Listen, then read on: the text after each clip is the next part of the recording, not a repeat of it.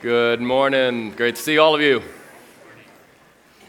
want to encourage you to take your Bibles out, if you would, please, and turn to Matthew chapter 5. Matthew chapter 5. And if you don't have a Bible with you, we do have Bibles in the seat rack in front of you. You can grab one of those. And if you're using a smartphone or other electronic device, we're using the NIV, the New International Version. If you're brand new with us, hopefully, somewhere on your way in, you picked up a New Here brochure. It's green. And on the inside of that is a sermon application guide. You can pick these up every week as you come in. They're on the kiosks on the way in. And it's a place to take notes. There's reflection questions in there. And those reflection questions are meant to help us take it to the next step and take it into our everyday lives.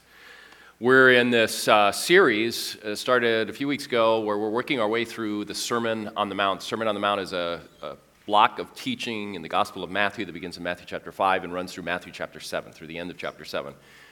And we're calling it A Good and Beautiful God. And today we're looking specifically at verses 13 through 16 of chapter 5. So it's actually the second block of teaching in this sermon. And we are spending our second week on it. So last week we started on those 4 verses, and this week we're going to finish it up. So a helpful summary of this passage, we talked about this last week, is that in this passage, Jesus is calling his followers to be in the world for the world, but not of the world. To be in the world for the world, but not of the world. And last week we looked at the first 2 parts of that, being in the world, and then we looked at being for the world, and those actually go together. We're in the world for the world. And today we're looking at that last part, but not of the world. Not of the world. That's one of the most difficult challenges a follower of Jesus faces. And it's absolutely essential to our faith. And so if you find that challenging, if you don't find that challenging, maybe if you're following Jesus, you find that challenging. Let's just put it that way. David French, the senior editor of The Dispatch, which is an online news journal, and he's also a columnist for Time, he wrote a piece recently for the National Review, and he talked about 2 prominent Christian influencers who renounced their faith last summer, 3 weeks apart. I think it was in the summer. It may have been a little bit. He wrote this in the summer. And here's what one of those influencers, one worship leader out of Australia, another one an American pastor and author. Here's what the Australian worship leader wrote. He said, "This is a soapbox moment, so here I go. How many preachers fall? Many. No one talks about it. How many miracles happen? Not many. No one talks about it. Why is the Bible full of contradictions? No one talks about it. How can God be love yet send 4 billion people to a place, all because they don't believe? No one talks about it. Christians can be the most judgmental people on the planet. They can also be some of the most beautiful and loving people, but it's just not for me." Now, French is really careful to say, I can't look into this guy's heart, and I can't say why he's actually renounced his faith. I really can't say that. But I can say this. That little bit that he has there in his announcement doesn't ring true. He said, I read it, and I go, what is this guy talking about? He said, if you're maybe kind of in and out of church, and you go to churches that kind of just preach a therapeutic gospel, and you're not really involved, yeah, maybe you would say that. But the reality is, if you are in the church like he is as a pastor within a church for years and years, he knows full well. We talk about these things all the time. These are the things that we have to answer for our young people. We have to answer it for ourselves. We have to answer for people who are skeptical. There's books written on this every year. People trying to answer these kinds of questions. He says, I don't know what's in his heart, but I know one thing for sure, and it is that it's hard to hold to Christian beliefs. It's hard to hold to something that the rest of society does not agree with. It's hard to do that, really hard to do that. And sometimes the pressure grows too great for some people. And the problem for most, he says, isn't that they don't get good answers. They're not hearing good answers to these kinds of questions. The problem, he says, is a lack of courage. He writes this, in my travels around the country, one thing has become crystal clear to me. Christians are not prepared for the social consequences of profound cultural shifts, especially in more secular parts of the nation. Can I have the lights on? They're afraid to say what they believe. Not because they face the kind of persecution that Christians face overseas, because they're simply not prepared for any meaningful adverse consequences in their careers or with their peers. I can't agree more, because I'm well aware of what we as churches concentrate on, how we train people, how we teach, what we prepare people for. And the reality is, most Christians in most churches today aren't being prepared for meaningful adverse consequences for holding to beliefs that are contrary to the culture. So let's look at our passage today, because it's not just a matter of courage. There are some other things that we need to look at as well. And so we're going to read the passage, we'll pray, and then we'll jump into today's sermon. So beginning in verse 13, after giving the Beatitudes, Jesus says this to his disciples. You, it's a very emphatic you, by the way that it's written. You don't capture it in English, but it's almost like you, yes, you. You, yes, you are the salt of the earth. But if the salt loses its saltiness, how can it be made salty again? It's no longer good for anything except to be thrown out and trampled underfoot. You, yes, you are the light of the world. A town built on a hill cannot be hidden. Neither do people light a lamp and put it under a bowl. Instead, they put it on a stand and it gives light to everyone in the house. In the same way, let your light shine before others, that they may see your good deeds and glorify your Father in heaven. So let's pray. Let's pray that the Holy Spirit would illuminate our hearts and our minds and strengthen our lives so that we would live what God calls us to live. This prayer is based on Ephesians chapter 1. Please join me in prayer. Father, we thank you for your word and for the Holy Spirit who illuminates your truth. We ask that through your Spirit, you would give us wisdom and revelation so that we might know you better. Open the eyes of our hearts.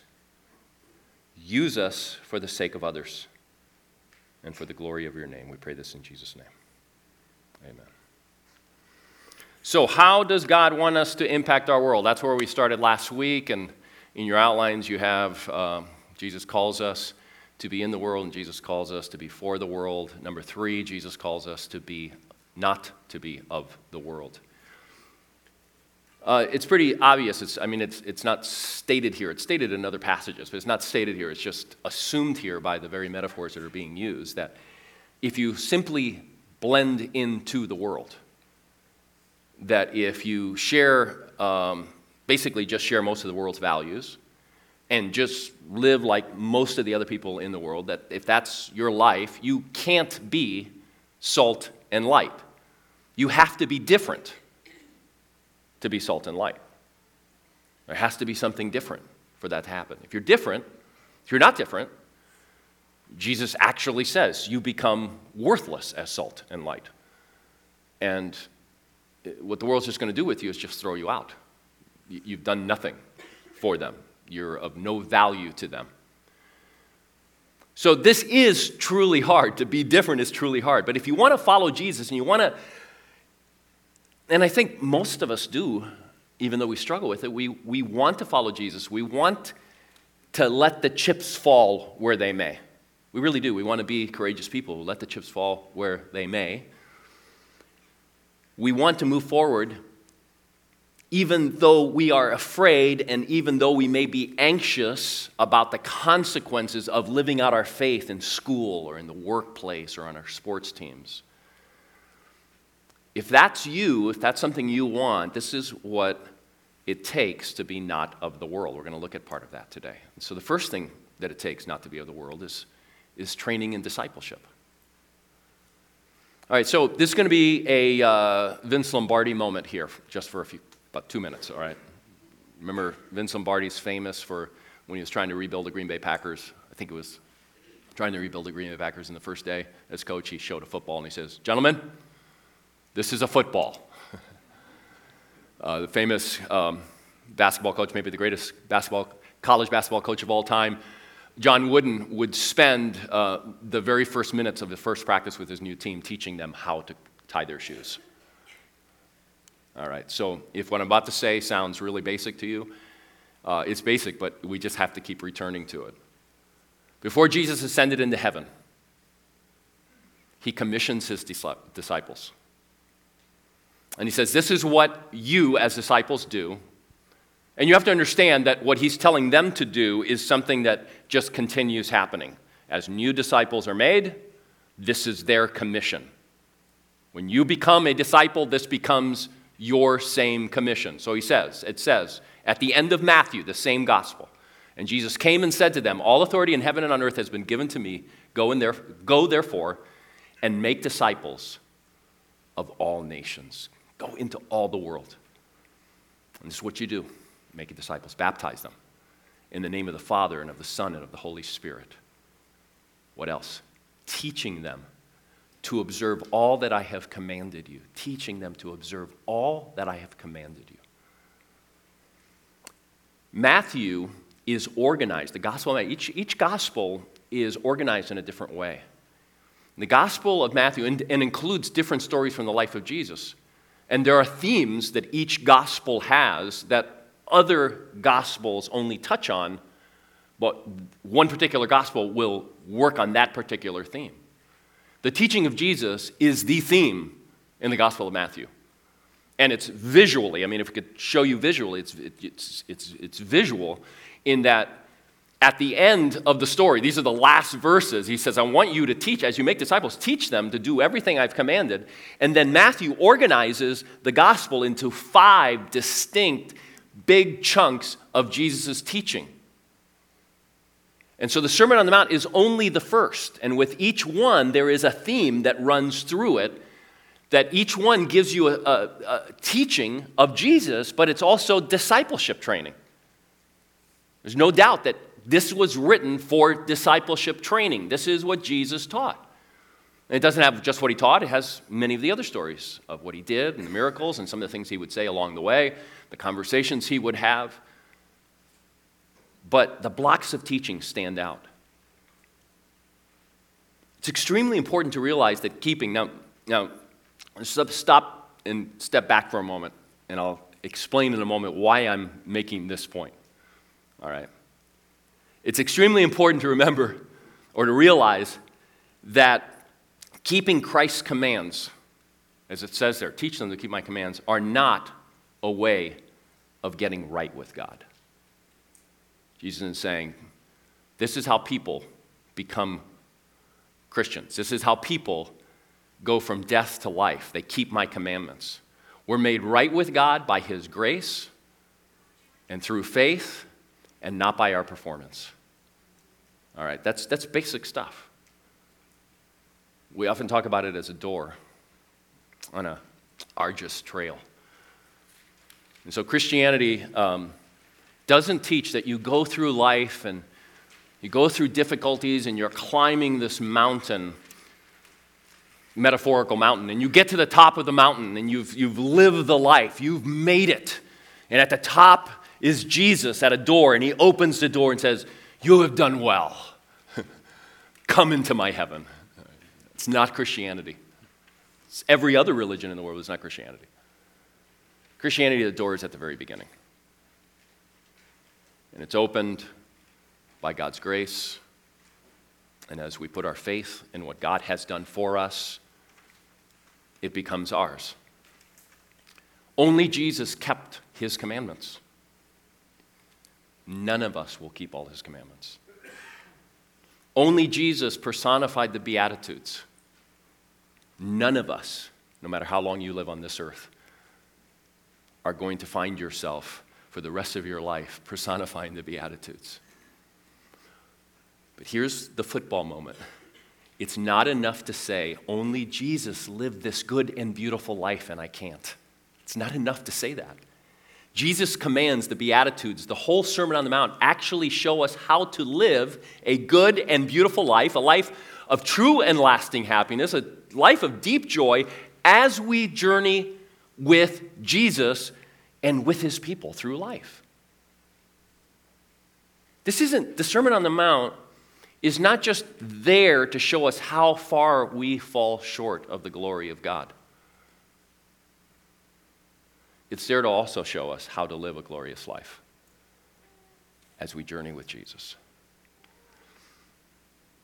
James Clear, the author of Atomic Habits, tells a story that I think can help us to some degree to understand the life of discipleship. And understand, James Clear, as far as I know, is not a Christian.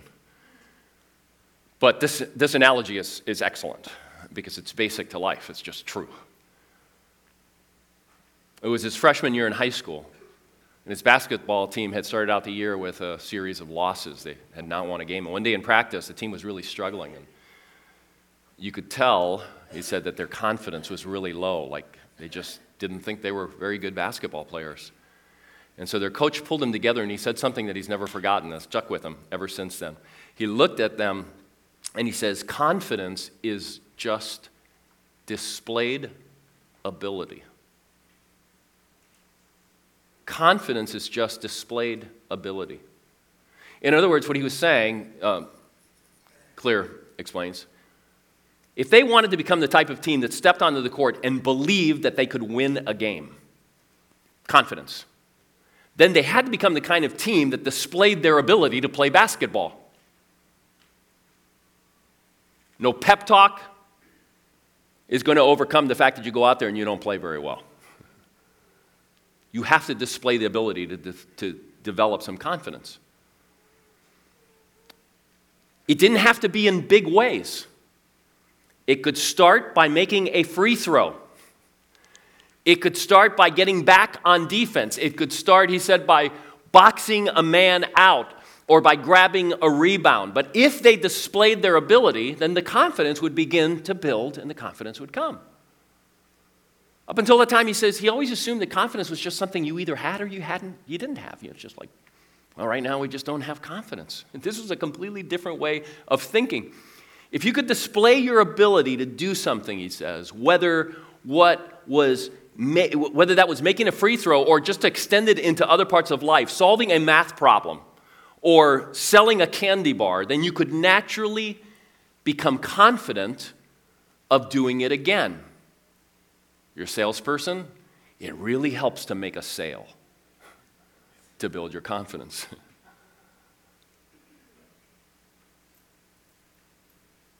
He had never thought about using his actions to drive his mindset. And this is what discipleship training is about, and it's missed oftentimes by us as Christians. Where did his team have to display their ability? Just in practice. Keep shooting those free throws and get coached until you start making some free throws. Keep running down the court and getting into a defensive position in practice so that when you get to the game, it's just natural, it's what you do. How do you display your ability? Again, in practice. You do it over and over again in practice. It's like what Pastor John talked about, the Peyton Manning Super Bowl where they predicted rain.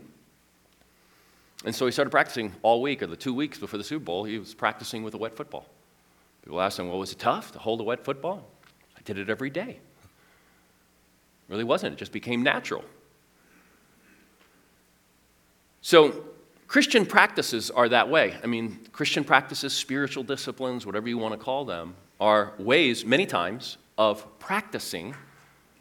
If we're not willing to give up some time to read Scripture, are we going to give up anything for Jesus when it might bring adverse consequences? If we're not willing to serve using our spiritual gifts in our own church, are we going to serve someone who hates us, as Jesus said we're supposed to? Are we going to care about people when things get really, really difficult? If we don't practice, are we going to do it in the difficult moment? Now, James Clear talks a lot about not just confidence, he talks about identity, and he's actually talking about the same thing. He's talking about identity. So if I say, and I believe truly in my heart, I'm a runner. I believe that. But I never run. I'm delusional. Or getting there. If I say, and I believe, I'm a vegan, but I eat eggs every morning for breakfast, something's wrong. Remember that believe part, I might say because I want to look good, but if I actually believe it, but I'm constantly contradicting it. If I say I follow Jesus, and I believe I'm following Jesus, but I think and act basically just like everyone else around me, something's wrong. There's a disconnect there. We have to ask ourselves a couple of questions. One of the questions is this. Am I taking steps, even small steps, to live like Jesus calls me to live? And by the way, that's all we can take, are small steps. Those of you who just are so driven. I mentioned you week one of this series. Like, I read the Beatitudes, and you thought, that's my goal for this year. I'm going to accomplish that.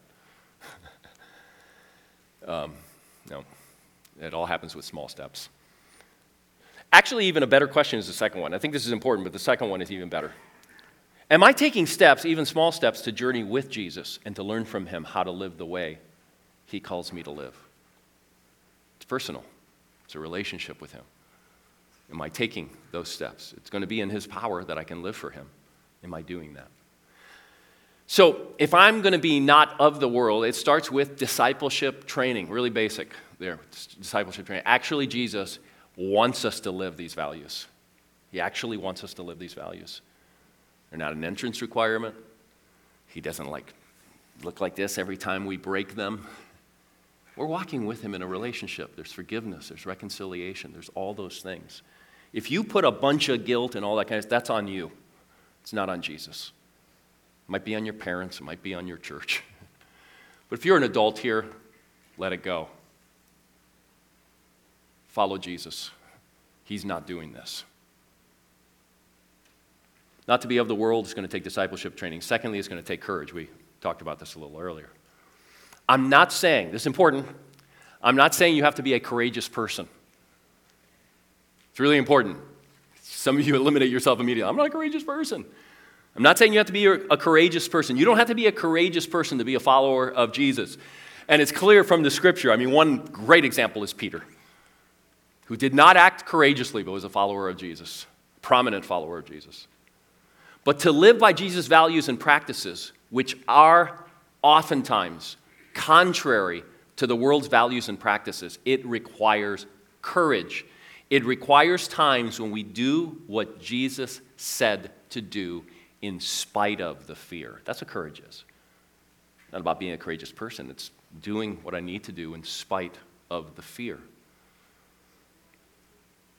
So from that article by David French, he says, C.S. Lewis famously said, I think this is in your outlines, famously said that courage is the form of every virtue at its testing point. Take whatever virtues of love, peacefulness, whatever. It's really at its testing point. Courage is there. In practical application, this means no person truly knows if he possesses any virtue until it is tested. Do you think you are loving? You know you truly love another person only when loving that person is hard, when it's tested. Do you think you're a truthful person? You know you're a truthful person only when you speak the truth when it hurts, when it can hurt you. What is it about following Jesus that requires courage? I don't think I have to answer that question for you, but I'll just give you a few examples and you can start going from there. But if you work for a boss who values ruthlessness in order to win, you're not going to win any points with him or her if you are, as the Beatitudes say, a merciful person and a peacemaker. You're not going to win a whole lot. It's going to hurt you in terms of what that boss is saying to their boss, what's happening in your career. It's going to hurt you, even if you're succeeding in a lot of ways. If your workplace or your sports team or your particular class values and thrives tough talk, and tough talk is filled with profanity and insults of other people, you're going to have you're not going to win points with those people if you follow what Jesus says in the passage we're going to look at next week, where he says some really tough words about the words that we use, especially words we use about other people. If you hold to a biblical sexual ethic, which is reflected in another passage that we're going to look at next week, just comes a little bit after this one, you might actually be accused of hating others even if you don't, just because you disagree with them. You might be considered to be a hater. So, Jaylene Hinkle was on the U.S. national soccer team when she withdrew from the team. She made the team. So one of the best in the United States at her position. But she felt that she was being asked to endorse an unbiblical sexual ethic when the team decided to wear rainbow-colored numbers on their jerseys. Now, not all Christians would come to the same decision, and she doesn't even try to say, this is the only decision for a Christian, okay? This was her decision. But she said, I felt so convicted in my spirit that it wasn't my job to wear this jersey.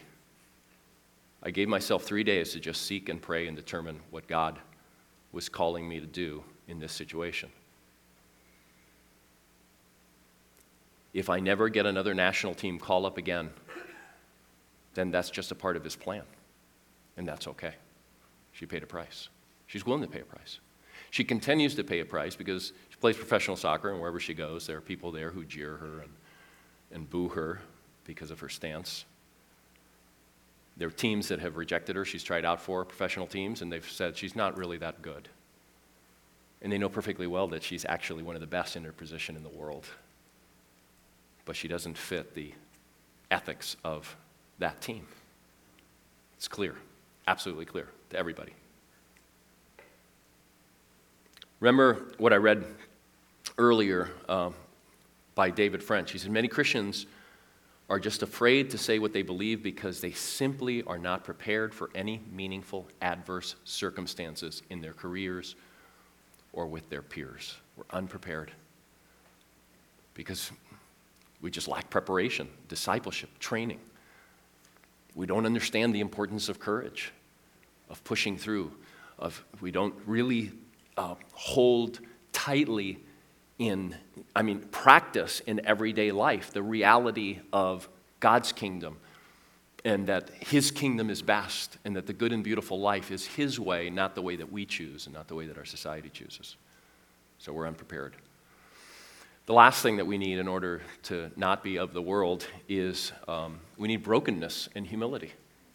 And this is oftentimes missing in Christians who are seeking to influence. We saw an example of that last week.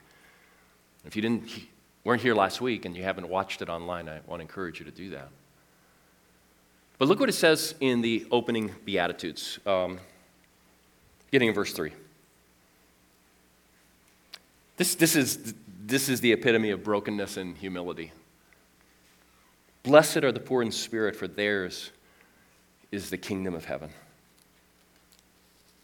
Blessed are those who mourn, for they will be comforted.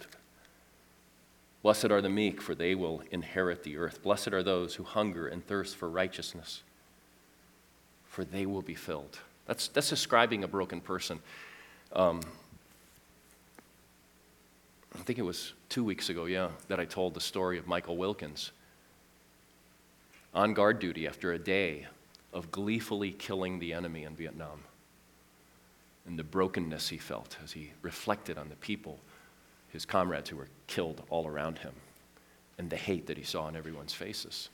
He was having a Beatitudes moment. He was broken. That's the only way that we can really influence the world. Someone said, I heard this in a podcast recently, the church is not supposed to be a club of good people telling other people how to live.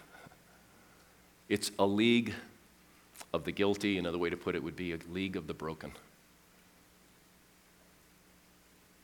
That's what we are, or we're not. We're not bad.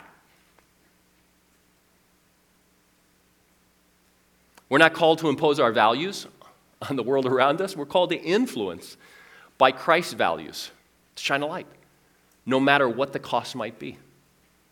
That's what we're called to. In another podcast that I heard last year, the guest of the interviewer was talking about a debt collection agency that he had just visited. And he had visited because they had asked him to come and speak because he had featured them. He had been one of the companies that he had featured in his business book on word-of-mouth marketing. Now, this debt collection agency is just right outside of Green Bay, in a town outside of Green Bay. It is also a debt collection agency that almost exclusively focuses on the medical field. So they go to collect money from people who are having trouble paying their medical bills. In the medical field, this guy said, a hospital will usually hire two agencies, maybe to minimize losses, or maybe they compete and one of them gets it. I don't know, but they'll hire two. They'll give them both a contract, at least for a while, and they'll compete against each other to see who does better. This company, in head-to-head against other companies, wins 97% of the time against other debt collection agencies. They bring more money in 97% of the time. The thing that marks them off from every other agency is they actually have a stated goal that they try to measure. It's part of their culture. Their goal is to be ridiculously nice while making collections. Ridiculously nice. And being ridiculously nice, they win 97% of the time. 60% of the people who work for them are people from whom they once collected. And so the podcast interviewer said, so the company goes after people. With that value, they go after people who they once collected from in order to get them to be a part of their company. He goes, nope, that's what you'd think, but that's not how it is. The people from whom they once collected ask to work for them. They pursue the company. It's really what the Beatitudes describe. It's really what Jesus is trying to get at when he says, being in the world for the world, but not of the world. Not of the world. Instead being poor in spirit. Instead being humble. Instead being people who mourn, people who hunger for something they don't have, a righteousness that they know they're falling short of. The league of the guilty, league of the broken, who've been called by Jesus, who are walking through life with him, who are forgiven, who are being shown a new way to live, a kingdom life, meaning God's rule type of life, God's ruling in their lives, and then seeking to be salt and light in a world full of decay and darkness.